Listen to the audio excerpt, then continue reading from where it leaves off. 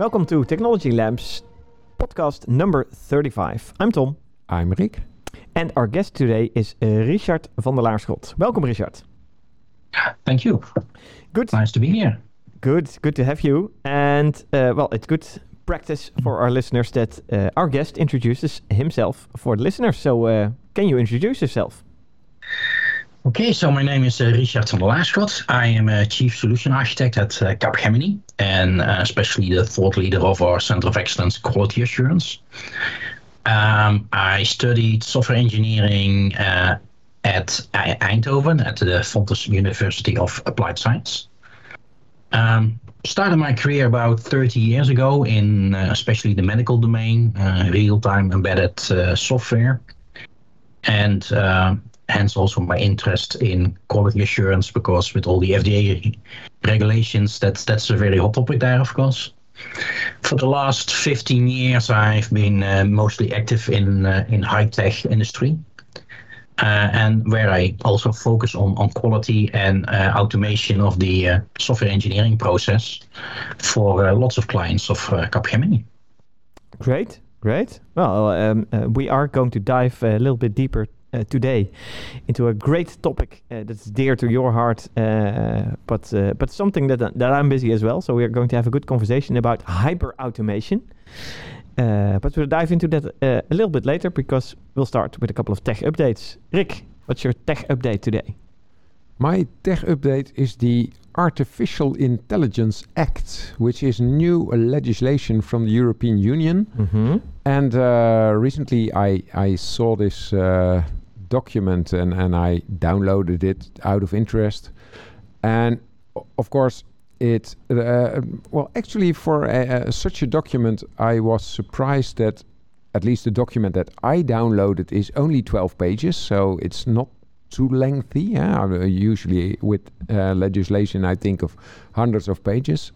And also there's quite some interesting things that are helpful if you are in the field of AI and IT in general. Mm-hmm. And one of the things is they have a nice little pyramid picture. And the pyramid is the risk-based approach, because in this legislation, they say there are different levels of risk, and the lowest level of risk is called low or minimal risk. And there you have no obligations. So you can do whatever you like with AI. Okay. Because there's very limited risk. Why didn't it start with no risk? Because can you imagine? I think there's always risk, and maybe it's unknown which risk there is, but it's always risk. Yeah, I agree. If you apply to test engineering, there's this great quote that says, "No risk, no test." So if there's no risk, you don't need testing. Yeah, and what I always elaborate then is no risk, no test, no development. Because no risk means if this fails, nobody has a problem. Yeah, so nobody needs it. Yeah. So you shouldn't develop it, because otherwise you get trouble with something that nobody needs and you still need to fix it. So it's absolutely true. Yeah. Yeah, that's right. So so it starts with low risk. Uh-huh. Then we have limited risk. Then the level is called transparency. So you need to be at least transparent about what you do.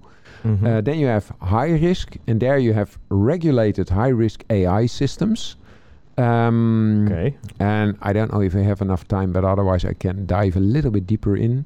Mm-hmm. But the most important one to me, and also the one I wonder most about how is this going to work, is the highest level is unacceptable risk, and then it says prohibited AI practices. So the European Union is of the position that sometimes you have a very high risk and then they simply prohibit using AI. AI in that area. Well, I'm curious how they will do that. Well, and of course, to enforce it, you mean? Yeah, within Europe, maybe you can do something about it. But if somebody in whatever, in Tuvalu, name a remote island, they have some kind of AI stuff that we consider as unacceptable risk, you're never going to stop them. So No, but I can imagine that if you develop a flight system for an aircraft that the European Union says you cannot use RA because it's it's not transparent what actually is happening then. So you can maybe in some strange country do allow it, but the plane is now not allowed to fly over Europe. Yeah, well, with planes, I totally agree with your example. But what happens with things that come via the internet?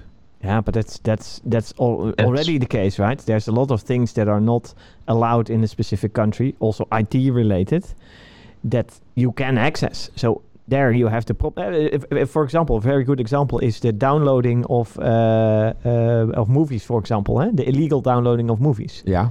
There's torrent sites, for example, that provide those downloadables. And in the EU or in the Netherlands, for example, it's not allowed to download those because it's prohibited. Yeah. But you can access the site because it's just a website. Yeah. And we do not have there are some steps taken in order to prevent you from accessing a specific list of websites in the Netherlands, but then a new site pops up with a new IP link and you're good to go. So that it's not possible to prohibit that. It's only that because it is prohibited, you can still, when it is detected, give a fine. Of course, no, for sure. And that's also what I see in this European Act. It says it is prohibited to place on the market, or prohibited to put into service, and prohibited to use in the European Union. So in your example with this torrent site, if you use it, then you get a fine. You also can be punished. Yeah, and that's exactly exactly the same with speeding. You're not allowed to drive your car higher than 120 kilometers if there's a speed sign, and you still can do that, but you're not allowed to do it, so you get a fine. Yeah. Also interesting is examples they give of these unacceptable risks. Oh, yeah. So that is AI systems that deploy harmful, manipulative, subliminal techniques. So it's really trying to manipulate people. Or AI systems that exploit specific vulnerable groups. Right. So like with a physical or mental disability. AI systems used by public authorities or on their behalf for social scoring purposes. So this is interesting. This is the kind of thing that is happening in China right now. Yeah, for sure. But in Europe, it's not allowed. Yeah. And it says real-time remote biometric identification systems in publicly accessible spaces for law enforcement purposes, except in a limited number of cases. But so this is about face recognition on the street. So you cannot do face recognition for everybody that walks by. Yeah. But probably if you're looking for a specific person and you know they're gonna come in a specific area, then you can use it. That's probably one of these. It's similar to phone taps. Yeah. Indeed. That you can tap. You cannot do a blanket approach because also for the risk of false positives, etc. So only targeted with good ruling from whatever legislation that is allowed, terrorist threat, etc. But what I find it even more interesting, that's not in this ruling, is that with AI currently, the patent offices worldwide have already said that if you make something with AI, you cannot have a patent on it. And why not? Because it is not your invention. Patents can only be given to legal persons, which can be you and me or a company, but not to software. So if you create something new in innovation with AI, you cannot patent it. So for companies, that is of course very important that certain things will not be done with AI because it will not be patented, and that there's a lot of money in patents. Well, but then the question is, what happens if I do an invention and I use AI as a tool? because that is allowed. Yeah, You and can do and, that. That and is then allowed. you can So only that's why you debate- have all those Microsoft Assist things now. The co-pilots and the because- et cetera. Co-pilots, they help you out, and that's fine. Yeah. But you cannot No, okay. So if have a AI patent its on where he own, helps you out, only on the total product where that you created. So if AI totally on itself has an invention, then there cannot be a patent. But if I use AI to support my work and I invent something, then it is. And then you can always debate, did I do half of the work or only 1% of the work? But it's still... Yeah, patents characterized by a couple of items to be eligible for patenting, and that it has to be new technology used in a way that has not been done before. It should be able to be industrial scalable also. And and of course there's a couple of other stuff like Richard, for example, mentioned the legal entity. You have to have a legal entity to give the patent to. So that's also part of it. There's a couple of elements there. I think the key word that Rick just said is that if I invent something with the help of, that's exactly it. You invented it. If it is invented by the AI, you did not invent it. Yeah, that's true. Yeah. And it's also very difficult to describe, I think, the patent. If the AI invented between brackets it's still an algorithm that has used data to learn something, and the outcome of that is the new invention. That at least that's how I picture such a thing. But how can you describe the patent? Because it's in the head of the AI or something, or in the algorithm and data combination of the AI. Well, how do you get it out? How do you describe it? That's also very difficult, I think. But well, interesting topic. The pyramid. I like the pyramid approach for different risk levels and how to use or how to work with AI in that respect. That's an interesting one to look at it and from a testing perspective, then directly, okay, how can you then work with that given information in order to come with a test strategy? That of course is one of the challenges with AI. How do you actually test it? Yeah. But that you need to test it is mentioned in this act because for the high risk, because the highest level is that you're not allowed to use it, but the second highest level, there it says what you need to do. It says you need to comply with a range of requirements, particularly on risk management, testing, technical robustness, data training, so that's about the machine learning, how you train that, part, data governance, transparency, so that's also about explainable AI, human oversight, and cybersecurity. Oh yeah, okay. So they give quite a nice list of the things you need to comply with. Yeah. I can see those items, and but they're also not too difficult to implement, I would say. I mean, of course, it is work, but these items are not new. Let's put it like that, right? No, they are not. Yeah. So we can use common practice in order to quite easily implement AI solutions. Then that's the conclusion of this story, right? Indeed. Yeah. Okay. Maybe one of the other things that we have to, or that people who want to implement AI solutions have to keep in mind is the acceptance factor. Then do people accept that an AI is taking a decision or is controlling something or is giving you an output or something like that? Yeah, that's and the most difficult part of it.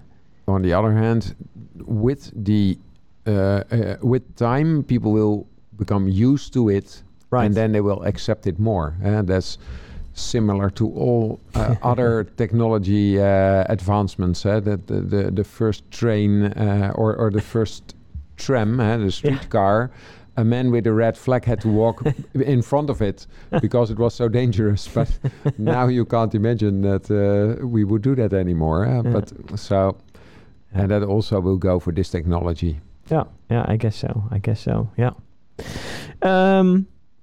I have also, but let's keep this one short. Tech update item, and it's all a very nice article basically that was the headline of this article that caught me. Of course, it's always good to come up with a good headline, so this helps.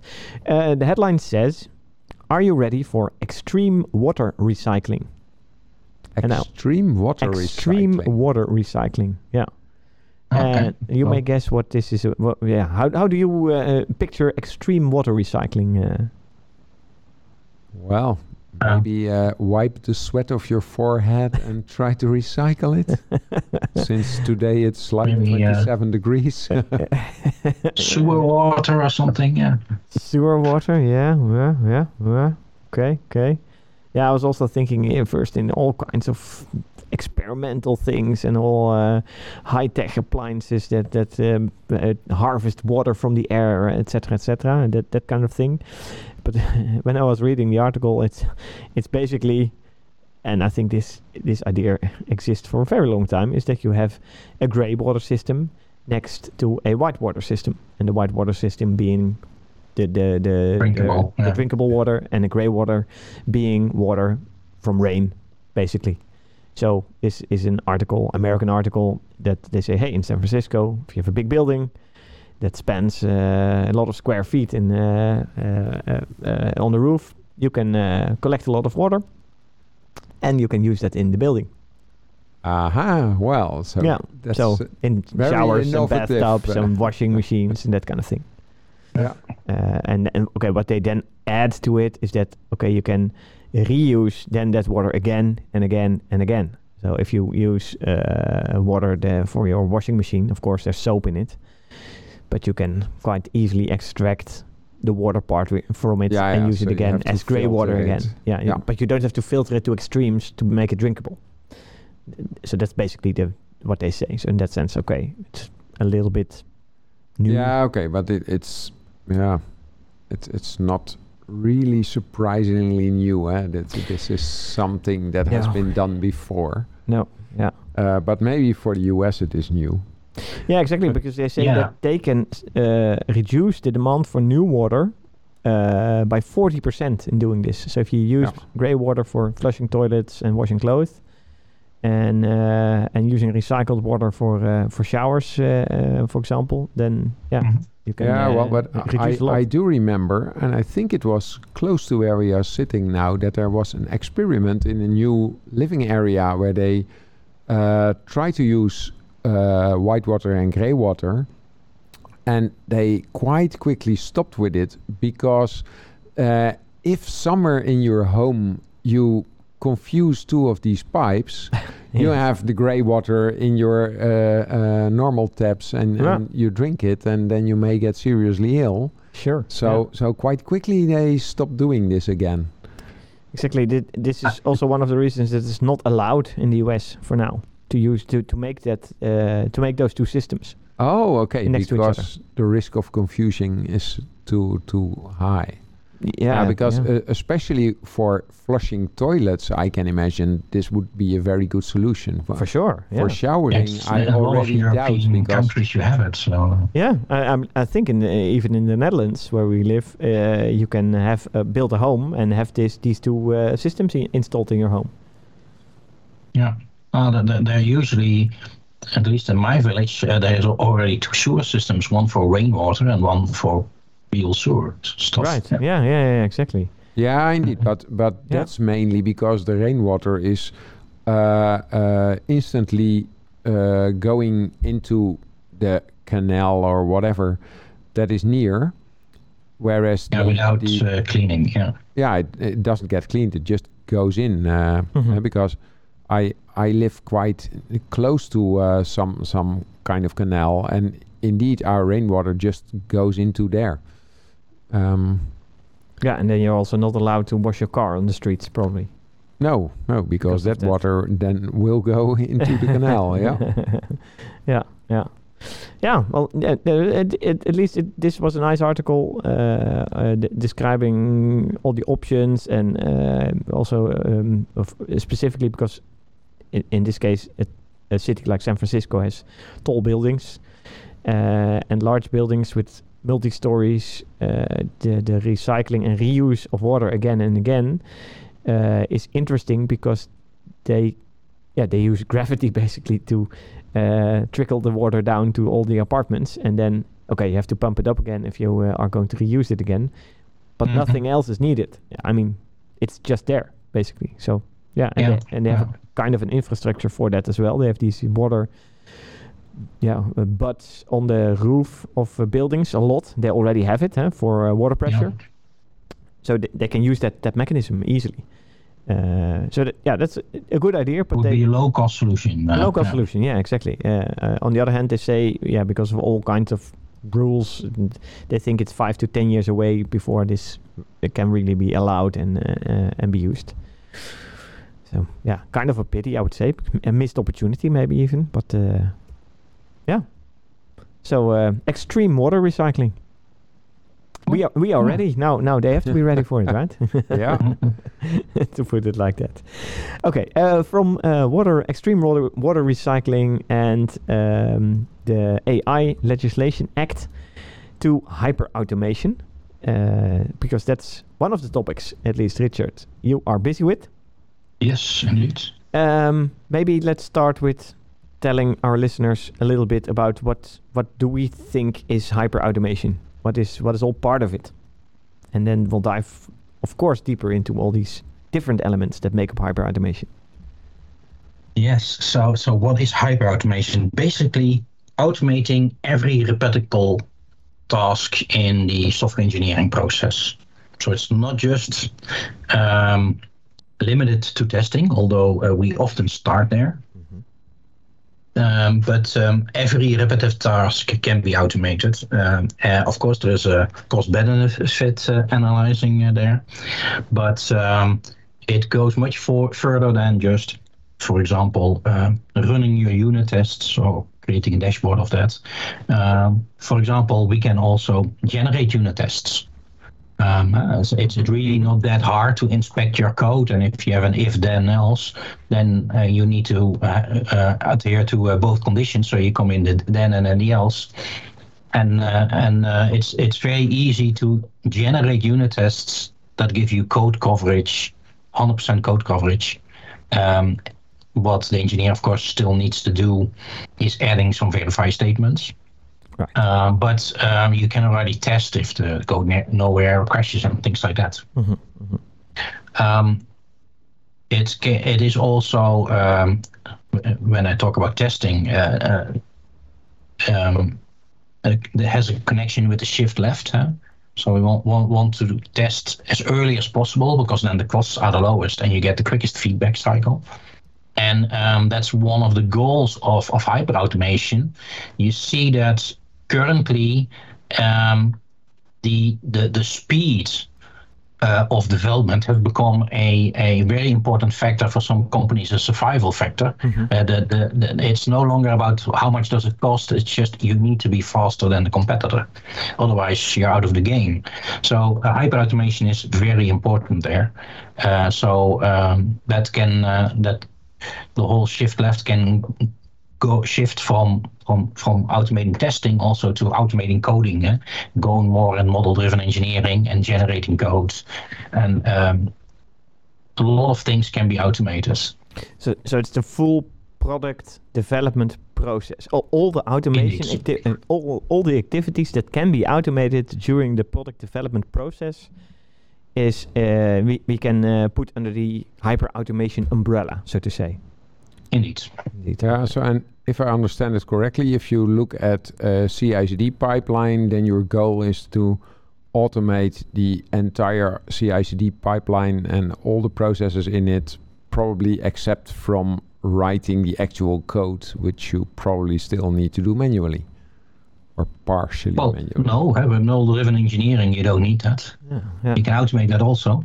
Okay, but then you will have to manually make the model. Yeah. Then you have to create a model. Yeah, that is always a manual task. But for example, with verifying your requirements, the products and systems become more and more complex. So you have a lot of requirements, and just are they consistent with each other? You can already do automatic requirement checking by generating a model from your requirements and checking if it works. Yeah. That's not code for your product, but for verifying that your requirements are correct and that there are no conflicting requirements. You can, of course, what you mentioned, CI/CD. So when we talk about CI/CD, most people just think about CI, continuous integration. But the deployment is quite important there also, and a very big step, automatically deploying your product. It's not for every product, of course, but if you look at, for example, Netflix, they are on the forefront. If you are zapping through your guide to find a film, then on average you have already 4 updates in the 2 minutes you're browsing. Because they do that on the fly and are constantly updating, and they even use approaches like let's update this in North America, this in South America, and see, because not all the updates to everybody in one time, so that if something fails, everybody has it. So, all kind of strategies you can do there, and data you get from it. Yeah. So it's also kind of, so you do deployment and A/B testing in one, basically. Yeah, A/B testing in one, and also the connection from a requirement to your test. You can automate that if the test fails, you know which requirement is not met, or all tests should link to a requirement, otherwise you're testing nothing. And then either you miss the requirement or you can throw away the test, and every requirement should have tests against them, because otherwise you cannot guard for your quality.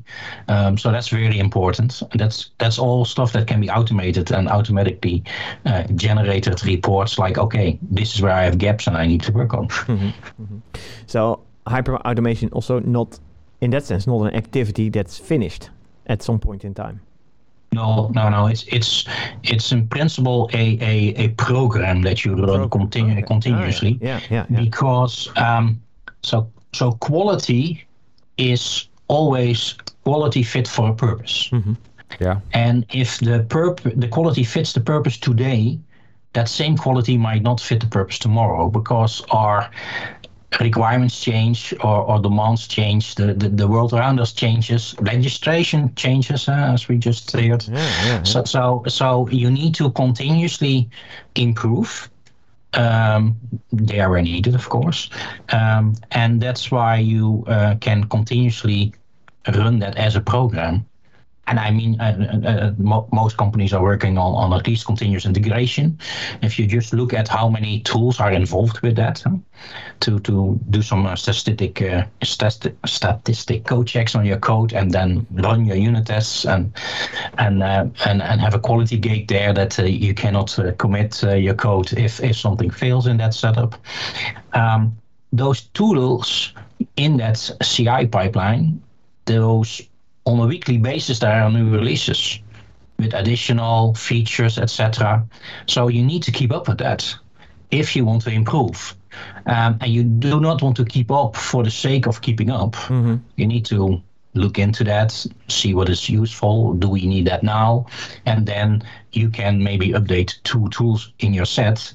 But that means that you probably need to configure and have the connections with other tools needs to be slightly tinkered to work optimal again and fast enough. So it's a continuous process which really needs attention. That's an interesting one indeed. So of course, I didn't even think about the tools that you use for your hyper automation, that they also are being updated and changed along the way. So it's a good point that you should take that into account, and that's also part of the program. I can see that. I was thinking about, basically what I was thinking about is actually where we started this podcast with this pyramid that was defined for AI, right? Yep. You can also position that within your hyper automation strategy, probably. So Yes. What we have, of course, the agile pyramid, testing pyramid, which and in every level of that pyramid, you can automate a lot of testing.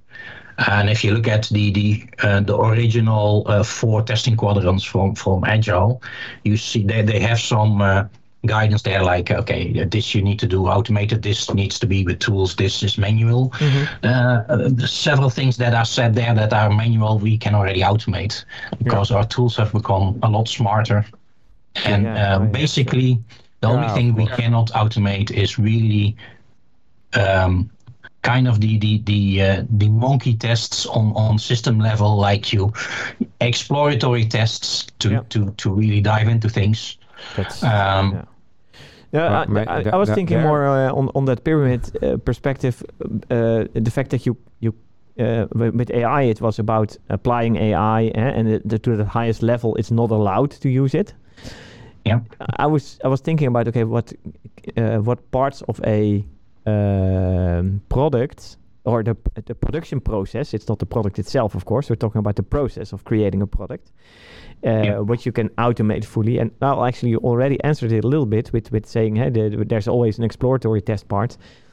You cannot say, okay, this is the highest level of risk, for example, and then automate everything and be done with it. Probably that's also the level where exploratory tests and other human intervention should take place in order to mitigate that risk, right? That is definitely what we often do in a test strategy. Exploratory testing strategy is often done for two reasons. One reason, if it's a low risk and it's not worthwhile to automate it because it's quicker to just have a quick look instead of automating stuff. Or additional to automated testing, where you also want to have a person looking. Yeah. And then I always like to mention that there is one reason why you should not automate all your tests, because test automation tools are not able to see every problem. And my favorite example is just having a white screen and sending white letters to it. Then most test automation tools will say that it is a pass because it doesn't look at the screen, which is completely white, because you don't see white letters on a white screen. But it looks on what kind of letters are sent to the screen. And then most of the test automation tools will give it a pass, whereas a person will say it's an empty screen. Yeah. Well, this I must say, this is also perfectly automatable, and I have done it at customers, because it simply means that you need image recognition to look at the screen. Then you need a screen and a camera in front of the screen, and then recognize, and that will work. What we usually do is a capture card that captures the frame buffer of the screen. So you can prove that what's in the video card shows up one-on-one on the screen. And then if you're proving that separately, and that's usually done by the video card manufacturer, you can grab the frame buffer and use that to see what it says. And but you can also, so you grab the picture, for example, a bitmap from that frame buffer, and you throw that into an image recognition tool.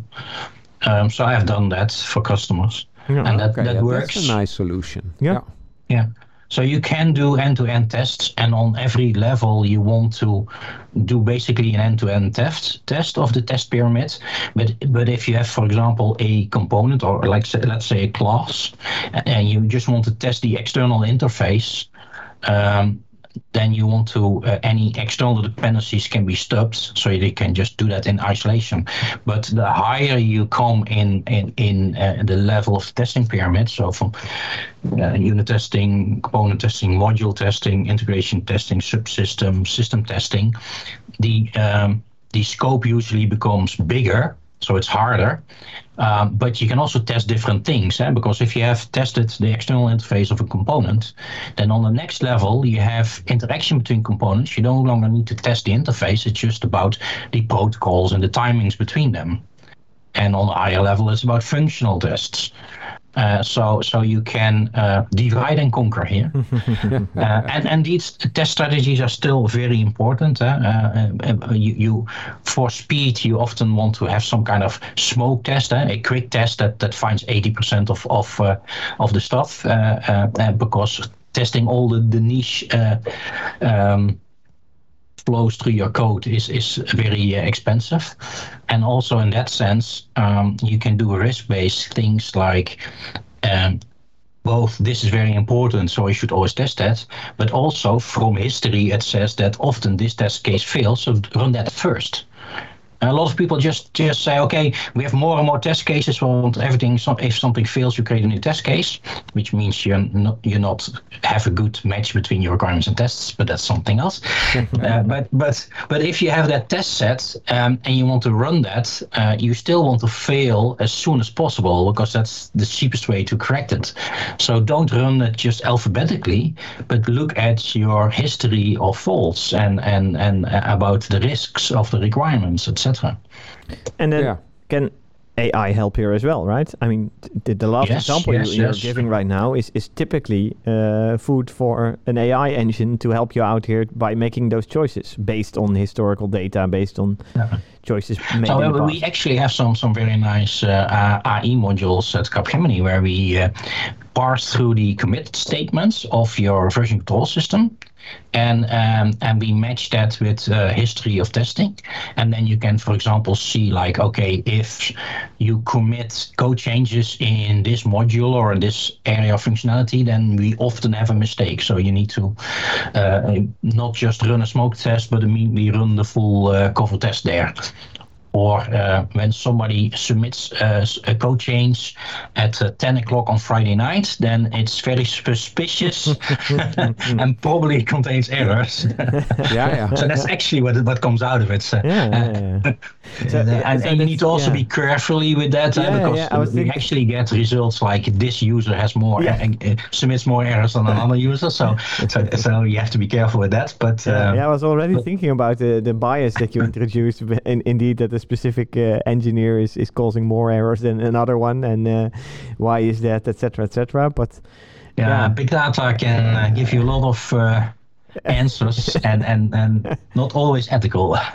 No. You have to be very careful with that, how you use that. Yeah, that's true. But it just means you might need to upskill that engineer, and that also improves your quality process again. Well, from a quality perspective, you're right. But there's another thing that comes in play here, that the most experienced engineers often also get the most difficult problems. So it may happen that your most experienced engineer has the most problems in their software because it's the most complex software. Whereas indeed. So you need to have common sense there. So AI alone can often not distinguish between that. No, indeed. But the general idea that you describe is that you look at the risk of something and then based on the risk decide how to approach it. That's the common thing. So if you look into hyper automation, you still have to look for where are my risks and what do I want to achieve. Indeed. And you can, in theory, it is not that difficult to test your complete code set with 100% code coverage, or even go through all the possible routes in your code. The only problem is that it becomes a test set that is so massive that you cannot in practice run this again fast enough for your software development cycle. So you need to do approaches like risk-based or only test those things which can possibly be influenced by what is committed in code change. And so you need to have some smart strategies there to make it manageable. One of the strategies to use is test design techniques. Yes. For sure. But on the other hand, you can also think about what you're saying, Richard, is that okay? So it might be so big the test set that doesn't fit in your development cycle anymore, timing wise. Nowadays, with all the cloud solutions around us, we should be able to scale easily with all the demands for test execution. In this case, so we hyper automate everything. We have a perfectly fine development process that can, based on what we just discussed, it can detect the best engineers because we know that they have the most complex parts and they deliver the most faults. To make it a little bit black and white in this case. So it can scale, so a cloud solution can scale, and we have no problem in running everything in a matter of seconds. Okay, this is a bit to the extreme, But in theory, this would be possible, right? I don't think it will be seconds, but in principle you can scale up. Yeah. But don't forget the cloud is just somebody else's computer. Yeah. Exactly. So if you want to scale up in the cloud, you still need to buy a lot of computer time. Yeah. And it is more efficiently because there is no waste. If you have your own server park, when there's no tests, it's just sits there and costs money. And that's not the case in the cloud. But still, there is a balance between, is it worth testing this? Huh? Yeah. It's going to cost more and more at a certain moment. So you still want to have that cost-benefit analysis based on risks. Yeah, yeah. Yeah, and what we can add to this is, okay, we can say we throw everything in the cloud and it runs there and it's good to go. But if we look at the high-tech industry, you just, in the introduction Rich, that you mentioned, you were working for a very long time in the high-tech industry. There's a lot of industries out there, and maybe not only high-tech, but also in the medical industry or in any industry where there's rules and legislation due to privacy. In the defense industry, for example, they will not be that happy if you would put all the tests in the cloud and run them there. Let's put aside the code. Just look at a big customer like ASML and what's in the news now with the legislation from which they need to follow, both the European and American. Yeah. They can not do things in the public cloud. Yeah, exactly. Things need to be in more private clouds and encrypted, and not everybody can have access to everything. And that's definitely a concern there. And I can imagine that it's needed in order to meet all kinds of requirements, security requirements, that you can. Okay, so you cannot run your code, the new code for, say, if you build a nice defense product, you don't want that code to be out there. If you develop a warfare material, you don't want to get it out there because then competition can take it over, or competing countries, etc. That's not a good thing. And then you can say, okay, but the tests can run in the cloud because it's only a test, right? And the test is only a module. But there's a lot of information to be gotten. Just from what is being tested, you can deduce already a lot. Exactly. The reverse engineering part or the configurations that you need, they could be there. So And don't forget that there are also other legislations. So, like, for example, the ESA, European Space Agency, it's quite public domain in that sense what they're doing, but due to granting of the European Union, they are not allowed to run clouds that are based in America, for example, or in China. And it's about granting funding for specific projects, and they have to be run in a specific country or in Europe. Indeed. Or whatever. And also the engineers there need to be European and things like that. So what you have then is that big companies of course can say that. So if you run in Google Cloud, you can say, okay, I want to run in area 4, which is Europe 10 or something, and so then they limit it to that area. And that also means that there is a limit to the scope of your cloud, because that's only the servers that are in Europe. So a lot of things to consider. So we can hyper-automate basically anything in the production process, right? Yep. That's the beginning principle of hyper-automation, I would say. Indeed.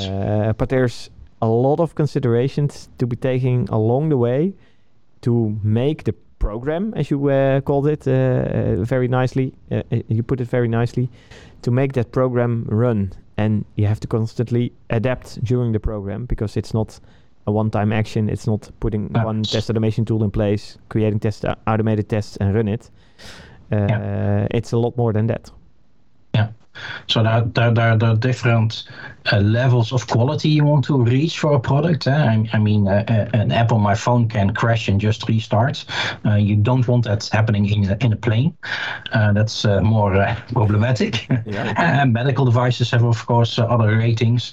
So and then so the quality of your product or system and the robustness thereof also changes over time. And also, very important, the speed in which you can engineer becomes more and more important. So that is also an important reason to do hyperautomation. The speed of engineering. It's a good one. Okay, great. If I look at the time, we're almost done already. Some final parting thoughts or top tips, Richard, when starting with hyperautomation, maybe for our listeners. Do you have something that we can feed them to kick off their hyperautomation program, basically? Well, in general, I can say is there are a lot of capability maturity models out there, and assess where you are and where you want to be. So then you can do a gap analyzing and make a roadmap for a program with projects that bring you to that target. But don't forget that by the time you reach the target, there is a new target. This is a continuous process. So companies that say, we will do a project now to bring this up to date and then we're all okay. No, there's maintenance, there is things changing in the world, and it is a continuous process if you want to be on the forefront with respect to your competition. It is something that needs to be in the DNA of your company. That's a good point. Nice one. Yeah. Assess where you are, point where you want to go to, add it to the program, and during your program continuously make sure that the point where you're heading towards is not the point where you already passed, but might be something completely new. And might change. Change also. Yeah. Okay, cool. So basically, agile working. Yeah. That's the combination of these activities. Nice. Okay. Well, Richard, thank you for your insights in the hyperautomation topic. You're welcome. Thanks a lot. Thank you, listeners, for listening. And until the next podcast. See you next time.